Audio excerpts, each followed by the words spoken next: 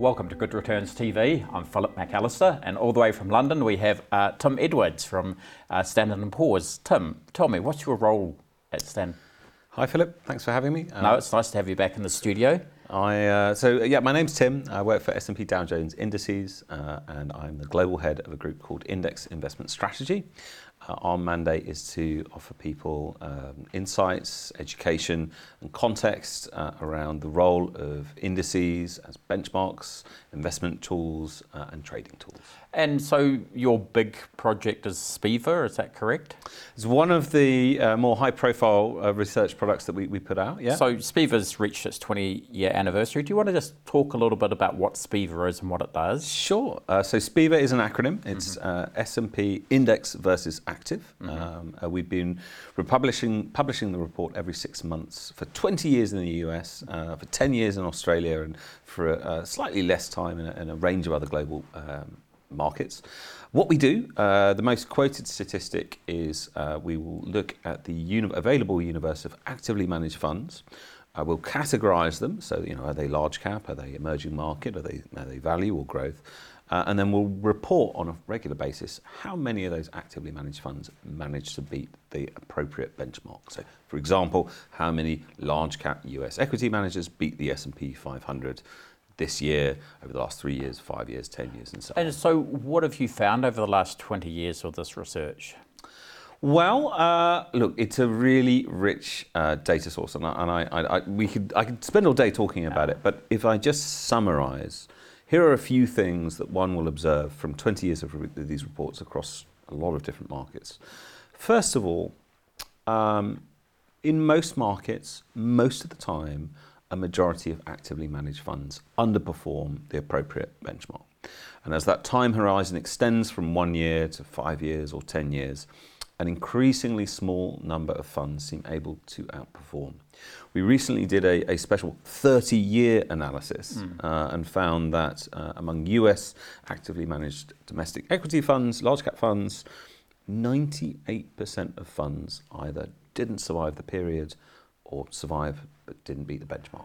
So there's a small pool of active managers who do actively outperform the benchmark, and is it the same managers, or does it vary? Yeah, no, that's a good question. So there's a companion report we do that looks at persistence. So if you believe in skill, and I certainly do believe that there are more skilled and less skilled investors, you should expect that there should be some managers who not only do they outperform, but if they've outperformed over the last 5 years, then they're more likely to outperform over the next 5 years.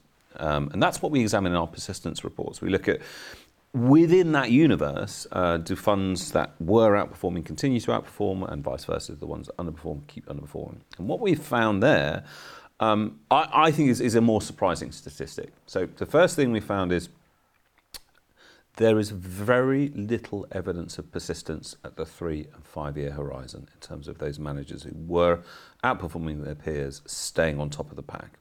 So it's different managers each. It is, yeah, it is. Yeah, it is. Okay. What is really surprising about that is it really challenges our perceptions about how easy it is to identify a manager that might perform that in the future. Because if you were trying to identify a skilled manager, one way you might look for it is to look at those who outperformed in the past. And the other findings you're going to mention? Well, actually, a little bit less surprising. So there is, over years and decades, it's actually quite a high attrition rate in the fund industry. Funds do disappear; they get merged or liquidated. And this may not surprise you if you look at that. In the last 5 years, what happened? In the next 5 years, what happened? Underperforming funds, those that are performing the worst, they tend to be the most likely to be wound up or closed. Yeah, and tell me how. Index investing is I call it a big craze at the moment. How big is it? Can you quantify it? I can't quantify entirely, but every year we publish and make freely available for anyone who wishes to find it.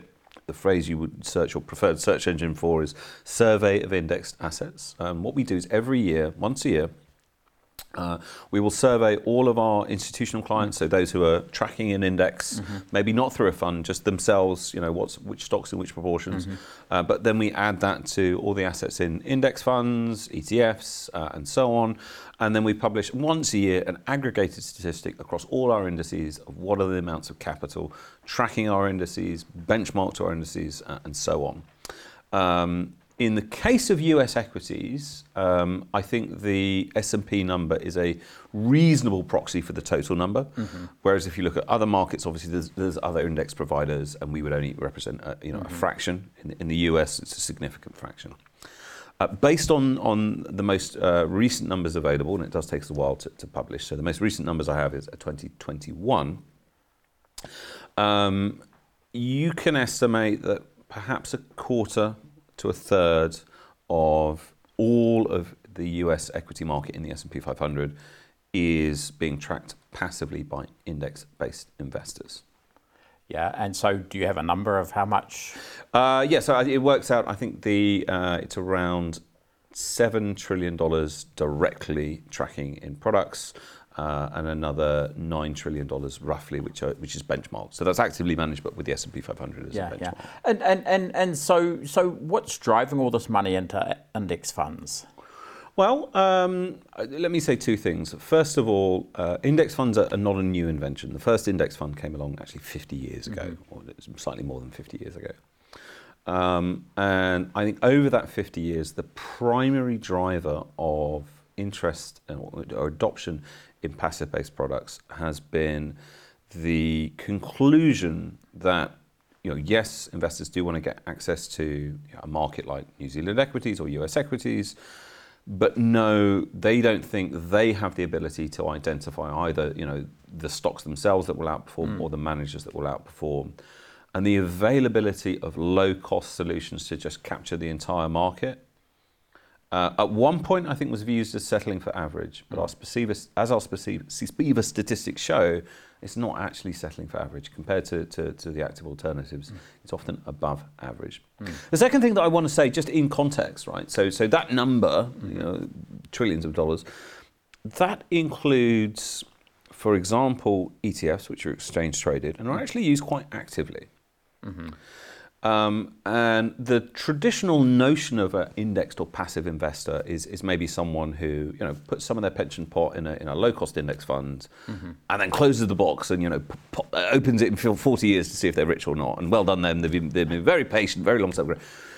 However, that is not the majority of people that are using index-based products. If you look at some of the trading volumes in ETFs and so on, you'll see that, yes, there is a community that are just making long-term strategic allocations, but there are also plenty of investors who are using S&P 500 funds or country funds or sector funds in order to make quite tactical and frequently adjusted allocations. So another way of saying this is that people are being active with passive products, and I actually think that's a fundamental component of what. So if you say that active fund management doesn't work, and I think that's what you're saying, is the debate around active versus passive now dead? So first of all, I qualify that. In just about every scorecard that we have over any time period, even on the 30-year US Spivak, there were managers in there who were outperforming. So it's not true to say that, it's just that what's your chance of picking one of those outperforming managers? But more subtly, or more importantly, we are all active managers. If you have any investments, you've made a decision. How much am I going to make into the equity markets versus a defensive asset like bonds, or a very conservative asset like cash? How much do you have in your own other investments like property, loans, and so on? You have needs for income. You have a time horizon that you're investing for. You have a risk tolerance. You have a growth preference. Matching the right portfolio to those needs is, first of all, an active solution. No index provider is going to tell you what to do. Secondly, you'll need to then manage your portfolio and your behavior and your instincts over time. The question really is, where do you want to invest your time? Is it in thinking about the top-level portfolio construction, or is it about, on the narrow basis of thinking, should I have this manager or that manager managing my bond portfolio for me? So just thinking about it, active management isn't providing the results that people expect. Here in New Zealand, we have KiwiSaver, and a lot of the offerings are active managers. So therefore, based on what you're finding, is they won't be outperforming the indices. So are we not providing a good outcome for our KiwiSaver members if they're stuck in these sorts of products? Look, it is. Look, let's take a step back. I consider myself a average at best investor. Perhaps you're the same. Like my driving. We could both invest moderately actively. We could pick some stocks in the New Zealand stock market. Pick a few each that we like. We could roll the clock forward 30 years, and you know what? We could have both achieved our investment objectives, right? It is not true to say that investing overall is a zero-sum game. To some extent, everyone can win, and in the long term, growth assets like equities have actually helped participants in the long term. What the distinction is outperformance is a zero-sum game.